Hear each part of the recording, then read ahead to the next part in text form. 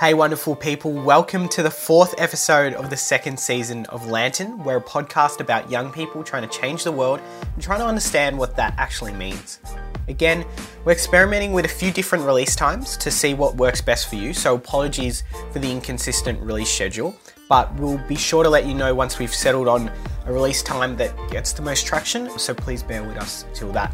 So this fortnight, we're sitting down with the amazing Rhona Glyn McDonald. She's the founder and CEO of Common Ground, which is an online space that shares Aboriginal and Torres Strait Islander cultures, histories and lived experiences. This is such an important conversation to be having and a movement to get behind, particularly in Australia, but also elsewhere in understanding, embracing and celebrating our Indigenous cultures. So really do hope you enjoy this conversation. My name is Rhona Glyn McDonald. I'm a proud Kaditch woman from Central Australia.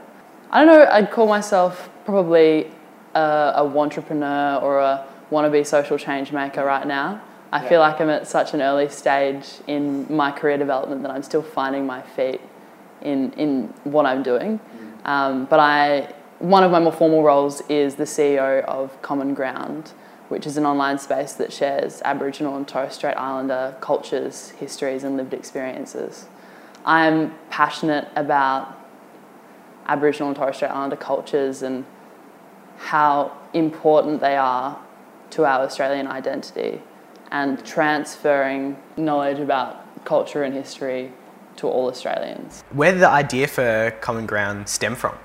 I was really lucky to grow up out in Central Australia, close to culture, surrounded by rich Aboriginal people from all different groups with all different languages and all different cultures. And it wasn't until I moved to Melbourne 4 years ago to study at Melbourne University that I recognised how little so many people knew about culture and history. And I'd sit down and have a yarn with non-Indigenous Australians and we'd just be having dinner, and quite often people would put the spotlight on me and ask, what's, this thing that happened, I can't understand why black fellas do this, or I want to understand why kinship's so important, or I want to understand why we do a welcome to country or an acknowledgement of country. Why is that important? And I'd share my knowledge with people, but it quickly became apparent that there was this yearning for knowledge, but people didn't have anywhere to go.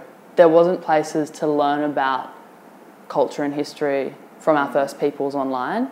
Or if it existed, it didn't all exist in one place in a way that was easily digestible for audiences that just want to quickly dive into something in a safe space rather than having to do, a whole degree at uni or having to move to a place where they will have more of an interaction with Aboriginal and Torres Strait Islander people. So that's where the idea for Common Ground was born. And it came about particularly at a time where we started to talk about constitutional recognition in Australia and why it's so important. And I started to ask myself, how can we expect Australians to vote in a referendum for something that is so important if they don't understand why it's so important? And I think there was this need to build a base around the foundations of who Aboriginal and Torres Strait Islander people are within our country and the importance of our cultures and our histories in our national identity. So that's where it all started, and I've been working on it for 2 years, and Common Ground was launched 2 months ago and has had some pretty great traction so far, which I'm pretty proud of. Awesome. Do you want to just explain exactly what Common Ground does?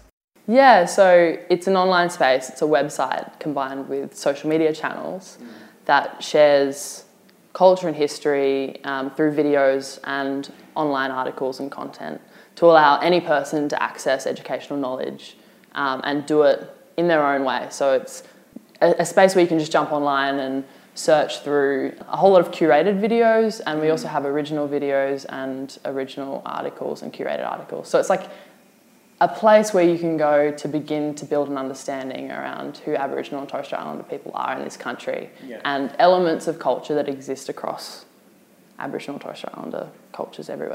So why did you decide to start your own organisation or own platform rather than, say, joining forces with something that was already going on or resources that were already out there?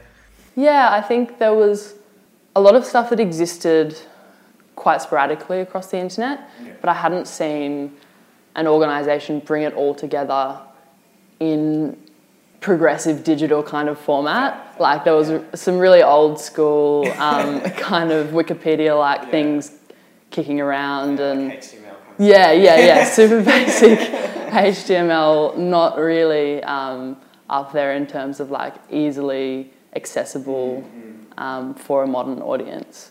A lot of the content online was quite politicised, and I thought it was really important to provide knowledge and education in a way that was open from all peoples, from all walks of politics and all walks of life, to be able to learn in the kind of space where, you know, it doesn't say all Australians are racist, or it doesn't kind of push people away in that sense. So it's bringing people on the journey rather than pushing them away from it. So Common Ground, in the way I've created it, is a safe space that we don't try and vilify groups in Australia for, you know, past wrongdoings. It's just an open kind of book in terms of history and culture.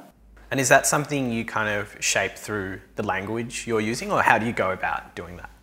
Absolutely. I have been the curator of a lot of the content and the creator of a lot of content, but I have a pretty great team of volunteers who are really great at making sure that the messages that we're sending out through Common Ground is consistent in terms of that neutral ground. Basically, whatever I write will be highly edited by other people that might... I have a couple of non-Indigenous people who grew up in, you know, urban areas in Melbourne and Sydney, who bring the other side of it. You know, I'm so close to it, I'm so passionate about it. I'm like, we need to change this, we need to change it now, we need to get all this knowledge out there. And I have these people come in who are able to say, well, that might not be easily digestible for the audience that you're going for, because the audience is mostly non-Indigenous Australia. And my lived experience could potentially cloud that a bit. So to create for the audience that I need to create for, I make sure that there's people around me who are of that audience. I noticed that you spent, I guess, 2 years planning, is that right? Yeah. What were you doing in that time, and like, how did you, I think especially coming out of uni, I guess a question that uni students often have is like, how did you support yourself? Did you feel pressured to kind of follow a more traditional path out of uni? I mean, not many people kind of have the guts to like go out and pursue their own thing straight out of uni. Yeah, I went into uni wanting to be a management consultant, or I went down the straight path of, you know, economics and finance, and I enjoyed it, but I got bored of it pretty quickly, and I was really lucky during uni to have a job outside of uni working at the Central Land Council in Alice Springs, which is a statutory body that represents Aboriginal people throughout the Central Australian region of the Northern Territory. So all of my uni breaks were spent there, and I was working in the policy team, and I was very close to government submissions and responding to government policies that affect Aboriginal people in the Northern Territory. And it just inspired me to recognise that I could work in this space and I could be so fulfilled by creating change for my people and Aboriginal and Torres Strait Islander people all across Australia. It was hard to leave uni and not get a grad job. All my friends went straight into grad roles, and I think there was a lot of pressure to do that. But I just recognised that as a young person, I have less responsibilities than I will 10 or 20 years down the track. I don't have kids. I don't have a mortgage.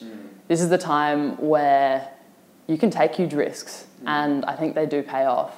And I thought, well, if I don't get this up off the ground, or if I don't find something that is going to get traction really quickly, I'll get the grad job later, or I'll get the full-time job later. There's time to have a full-time job, but taking risks is something that I'm really well positioned to do as a crazy young person. And I think there's a lot of inspiration out there for young people like me right now. I was really lucky to jump straight into the Young Social Pioneers program that the Foundation for Young Australians runs. And I did that in my last semester of uni. And doing that program really instilled in me this sense of I can do this. They invested in me as an individual rather than in my idea, and just surrounding myself with incredible young other social entrepreneurs who are doing awesome things, completely different things to me, but I found so much inspiration from that and jumped out into the world and did it. And funding it in a challenge, I've just been living off my savings and doing small consulting gigs here and there to try and make it work. But I think the reward you get from that is so much higher than the financial reward of jumping into a full-time role. So you mentioned the Young Social Pioneers. It seems like you had a kind of ecosystem around you to support you. What would you say to a young person who has an idea but is finding it difficult to like break into that network or ecosystem? Because I've heard from some people, they see things like FYA and they just seem just so far out in the distance, like they're struggling to kind of break in. Do you have any advice for someone in that position? Yeah, I think particularly when you're at your ideation stage and you're really early on in a project, the more people you can talk to and get in front of and share your idea with, the more connections you'll build. So finding people from all walks of life who will sit down and have a coffee with you and chat about your initiative or project. I also don't always need to be surrounded by just social entrepreneurs. I often am back in Alice Springs. I spend half my time in Alice, and the startup ecosystem is pretty much non-existent. And there's not much social entrepreneurship going on. Like there's a lot of not-for-profits that operate in the space, and there's a lot of people working in the social sector. But in terms of young people doing new innovative things, it's not really much of a vibe in Alice Springs for it. But I find that I get such inspiration from online figures, people that I've never met, podcasts that share people's stories, such as this podcast. So I don't think you always need the physical proximity to other people, but you can find inspiration from all walks of life.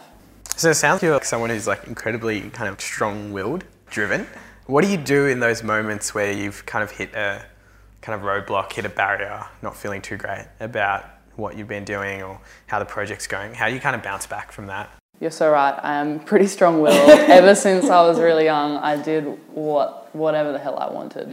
Like, I think in terms of my family, I've chosen quite an unconventional path. Even though they're quite unconventional, they're all filmmakers. They're either unemployed or they're filmmakers, which is like filmmaking. I think I saw a lot of that resilience from my parents and my family and the projects that they've done, constantly pitching, constantly trying to get things up off the ground, battling with creative blocks or not being completely satisfied with your work. And I think being exposed to that from a really young age meant that I built a resilience within me to push and push and push things forward regardless of the things that get in your way. But everyone's human and no one is on this, peak trajectory where they're just so stoked all the time and they're really happy and everything's working. Like that's just not reality. I think when I have a roadblock, I often will just take a step back. And if I'm pushing for something and something's in my way, it's okay to just step back and take some time out. It's okay to just, spend a few days doing something else, like this kind of pressure that you need to always push through roadblocks. I think in the kind of startup ecosystem and within this kind of innovative space, there are martyrs who we look at in the industry who are able to, sleep in their office and sleep in a car or like just continue relentlessly regardless. It's okay not to do that. Like you don't have to push and push and push and put your whole life on the line all the time. Although you may see some success in doing that, I think it's all about enjoying the whole ride and all aspects of it. So sometimes when there's a roadblock or something that like gets in my way, I think that it's just great to take time out and recognise that that's part of the journey and also enjoy that too. So true. I wanted to touch on with, I guess, dealing with issues around, culture, I think, and identity and race. Often, I think people can feel burdened by the work that they're doing, that they're representing a very large community. and they're kind of feeling responsible to like pushing that forward. Do you feel that, and like how do you kind of grapple with that? Oh, 100% feel that. I battle that within my own identity. I'm, a fair-skinned, blue-eyed, Kaditch woman, and I don't feel the burden of racism that my mob do. Like, I can walk through two worlds, no worries. And I think sometimes it's challenging, particularly when I go into like meetings or a context where I'm representing myself as a Kaditch woman, and people are like, well, if you're Aboriginal, why are you so white? So that's a challenge. That's a challenge that I battle with constantly, and I always will. Yeah. Particularly as a Kaditch woman, I can't represent all Aboriginal and Torres Strait Islander cultures. I don't know them. I know my mob and I know what life's like for many Aboriginal and Torres Strait Islander people, but trying to reflect the diversity of these incredible cultures and this intensely rich history is a real challenge, and that's something that I'm trying to work through on Common Ground. So the content we have at the moment doesn't fully reflect that diversity yet, and it's something that we need to work towards, and it's like my key priority going forward is having online resources that reflect how diverse Aboriginal and Torres Strait Islander people are. So what's your kind of thinking or strategy around that? Because it sounds like an enormous task, to be honest. It's huge. I want Common Ground to support intergenerational transfers of knowledge within communities. Yeah. So there's a lot of culture that is secret and sacred for Aboriginal and Torres Strait Islander people, and it's unlikely to be shared with the rest of Australia. But that knowledge and that culture is so important for the next generation to ensure that we are strong people and we have a strong affinity with our identity in these amazing ancient cultures that have existed for over 60,000 years.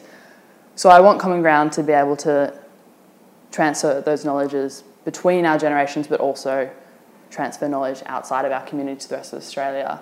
So I have this grand idea to build an open source framework through innovative digital technologies to allow any Aboriginal or Torres Strait Islander family group or community group or language group to record unique cultural elements in a digital means, and that knowledge is kept within community for the right people who are given the right permissions. But then there's a feature in which communities that want to share knowledge publicly can then share that knowledge on the Common Ground platform. So there's this two kind of pronged approach where we're strengthening culture within communities, but we're also strengthening the knowledge of culture for the rest of Australia and allowing non-Indigenous Australians to also get a glimpse of the unique and diverse cultures that exist all across Australia. I was wondering, how do you kind of foster that connection with culture that seems, with particularly First Australian culture being so connected to the land, doing that in a kind of digital medium? Through Common Ground, I hope that people can build a foundational understanding of Aboriginal and Torres Strait Islander peoples, but then be excited and move to then go out into their own community and find a local Aboriginal or Torres Strait Islander person to sit down and have a yarn with, because there's Aboriginal people and Torres Strait Islander people all across Australia, and Common Ground's about bringing people into the space where they feel comfortable to then go out and learn more from people on the ground. But I also think that film and storytelling is an incredible medium for building a shared understanding or helping people change their perspectives or build some connection. And definitely always sitting down and having a yarn with people is the best outcome. And when I was in Melbourne talking to these people, that was obviously the best way that they could learn, but through the internet we can reach more people. So true. So with that, like if someone's listening and wants to have a yarn with Aboriginal or Torres Strait Islander, how do they go about doing that? If they don't know someone. If they don't know someone in their community, all across Australia there's land councils and native title bodies and representative groups, and I think contacting those groups or finding local Aboriginal organisations is a great way to start. If they don't have a volunteer program, just asking them where is somewhere they could go to learn more or to have a yarn with someone. I think volunteering with local Aboriginal organisations is a great way to connect with people and get build proper relationships and properly learn from someone. It's not a tokenistic kind of meeting. It's like I'm actually coming here to add value and learn from you and listen and give some of my time in that journey. So it is quite difficult when Aboriginal people across the country don't fit the stereotype that a lot of people think they should. So I had someone say to me on radio, but you know, there aren't many Aboriginal people in Melbourne. I'm like, God, mate, there are. We're everywhere. You just have this preconceived notion of what we look like. Go to a march. Go to one of the amazing protests that are often held outside the State Library and down Swanston Street, and you'll see black fellas everywhere. I think there's a challenge in breaking down that stereotype so people recognise that Aboriginal and Torres Strait Islander people are all around us. What's the kind of idea around people who don't see this as important in terms of learning about First Australian culture and history? Is that something that Common Ground's trying to address as well, or is that a different problem entirely? And either way, like, how do you solve that? Is that something that should be solved? Absolutely, should be solved, and through Common Ground, I hope that people can change their perspectives about how important Aboriginal and Torres Strait Islander cultures are for our country and how rich they are and how much value they can add to our nation, because we're missing out. Like, non-Indigenous Australians are missing out in not having this connection with this incredible ancient history. I made a conscious decision when starting Common Ground that I'm not going to reach everyone. Like, it's pretty unfeasible. And some people will just remain to racist bigots, and that's just the way of the world and the way of society as it exists today. But my hope is that our campaigns, digital campaigns through social media, will spark some interest for some of those people to learn a little bit more. I think, as I said, video and storytelling is an amazing medium, and we have a few campaigns that we're working on right now that hopefully through Instagram and Facebook will reach some of those people. I think when people have a preconceived idea of, you know, Aboriginal and Torres Strait Islander people, as I said, but when you get a glimpse of who we are as people in a closer proximity, I think people's minds can be changed. I hope so too. But it's huge, right? Yeah. It's really big. And I grapple with that, how large it is. And I want to see change straight away. I can't understand how people can be racist. I just don't get it.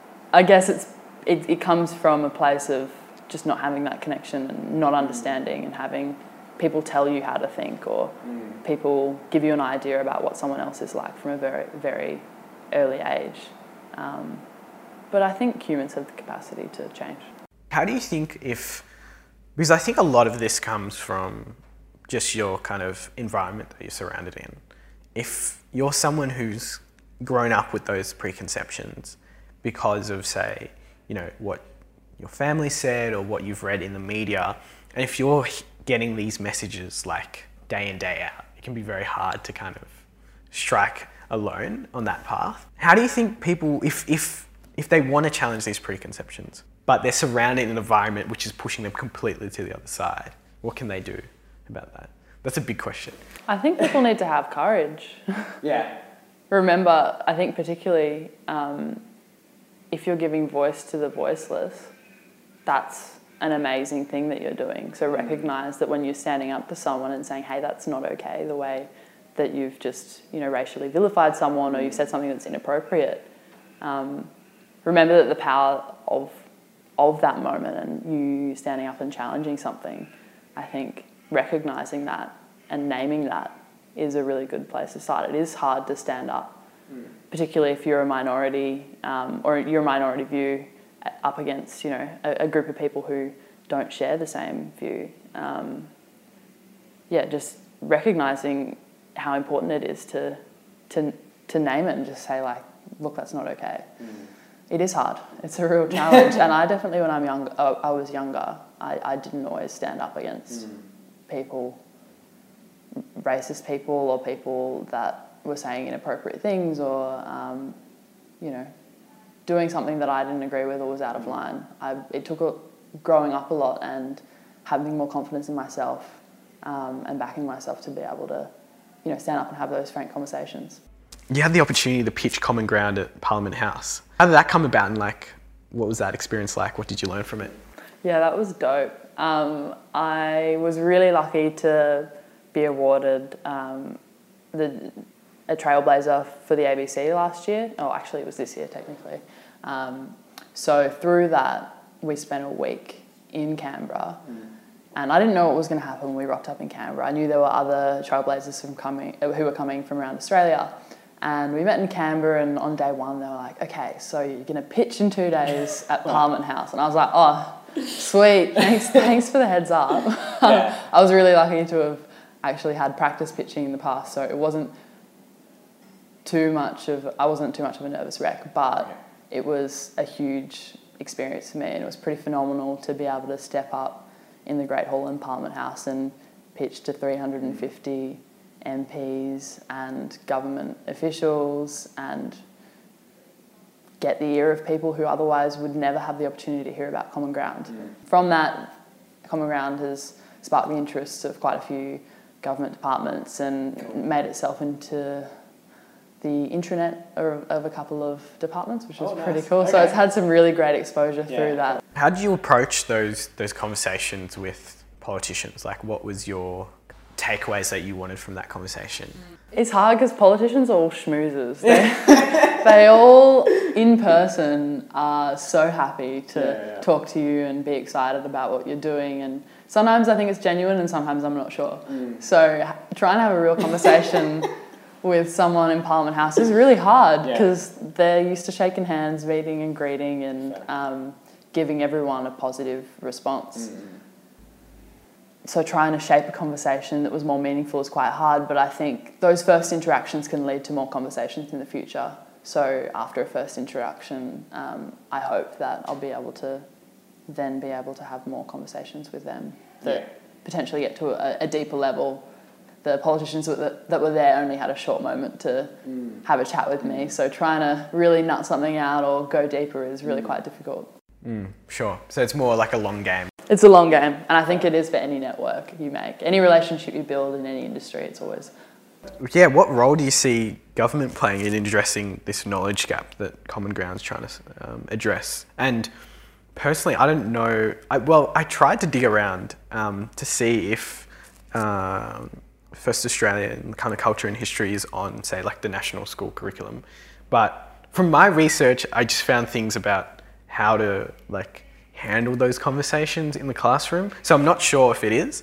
If it is that solving the problem? If it's not, is that a way to solve the problem? Yeah, so the national school curriculum is quite interesting. Aboriginal and Torres Strait Islander cultures and history has elements where it can be chosen to be taught throughout the national curriculum, as in it's given as an option, as is learning about other cultures. So it's not mandatory to be taught, but teachers can teach it if they choose to. So it's not ideal. It's a bit of bullshit, right? The main issue I see is that many teachers are non-Indigenous, so they don't feel comfortable teaching about Aboriginal and Torres Strait Islander peoples or histories. And I think there's a lot of work to be done in bridging that gap. And there's some fantastic organisations doing awesome things. There's a platform called Narragansett, which is funded by Reconciliation Australia and BHP Billiton, quite interesting, that provides online resources and training for teachers to then be able to teach Aboriginal and Torres Strait Islander cultures and histories or anything about Aboriginal and Torres Strait Islander peoples in the classroom. And it's a great platform, and I think they've reached up to 15,000 teachers already through Narragansett, which is really cool.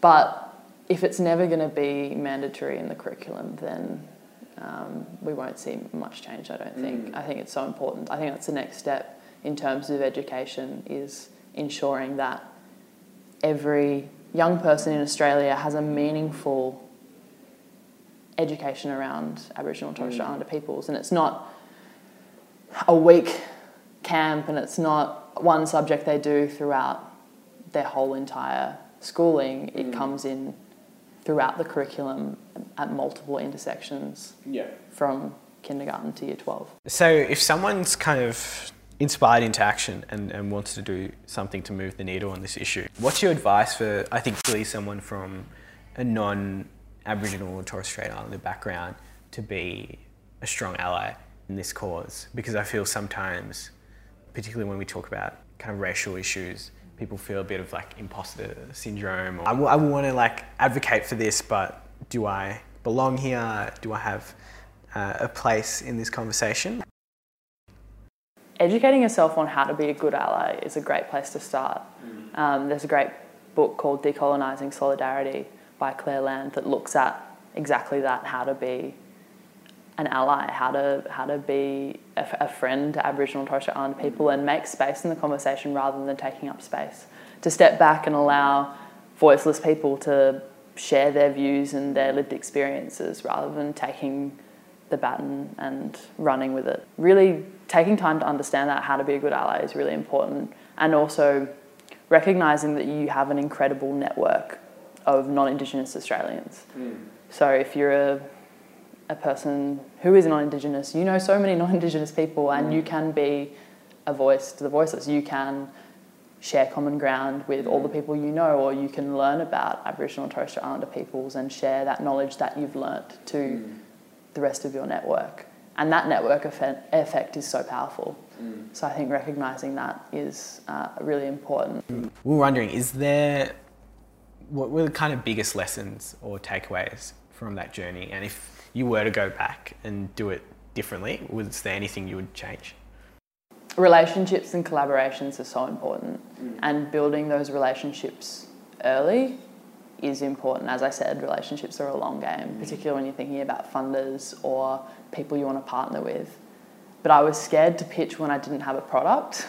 Right. Pitching when it's just an idea and you can't show someone anything is scary, and I think I refrained from that. But if I was to do it again or in my next ventures, I'll push myself earlier to pitch when you're very early stage and be vulnerable in that. It's totally chill. Because once you've started building those relationships, you can turn them into action faster. I've always been, searching for knowledge in terms of entrepreneurship, education, and we always talk about the importance of building an MVP or a minimum viable product. And I knew that, and I knew how important it was, but I was so bad at following it, like so bad. I think the first... I wanted to learn how to code so I could build my own website, because I didn't think that Squarespace or any of those platforms was good enough. So that was a 6-month journey, which I probably could have cut a bit shorter. And then the first website was super buggy. I had to rebuild it. I rebuilt it again. This is all still like pre-launch phase. I built the website for a second time, then realised that when I have other contributors, editing HTML code is not an ideal way to push out more content. So then I rebuilt it again in a format that meant I had a content management system. So there was 3 builds before I even had all of the online content together, or I'd even launched. And that's not an MVP. So I think I could have cut a year off the process just by actually sticking to what I knew was important.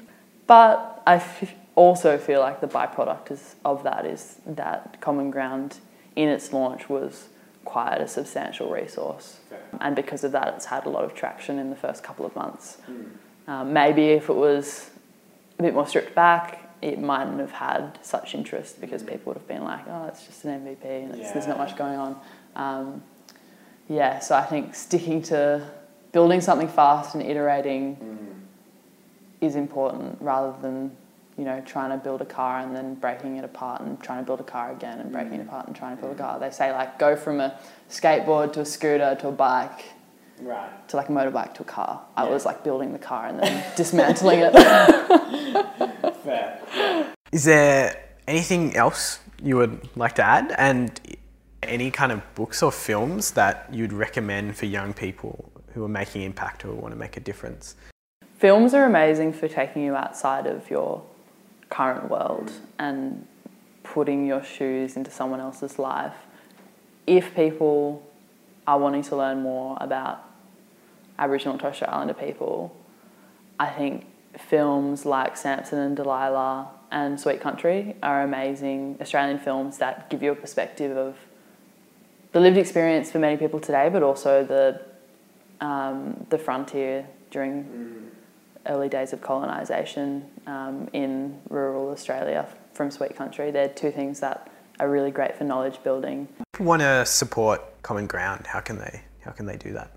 I talked about the network effect before, and for us at the moment, reaching as many people as possible is our goal. So it'd be great if someone who has the capacity to share it within their networks. That's really helpful for us at this stage. And just learn as much as you can from the website with an open heart and an open mind. We also have a donations function, and donations are really helpful for us in such an early stage in terms of keeping the momentum going and starting to scale up. And you're on social media as well, right? Yes. We're at Common Ground Oz and commonground.org.au. Thanks so much for this conversation. It was incredible. Awesome.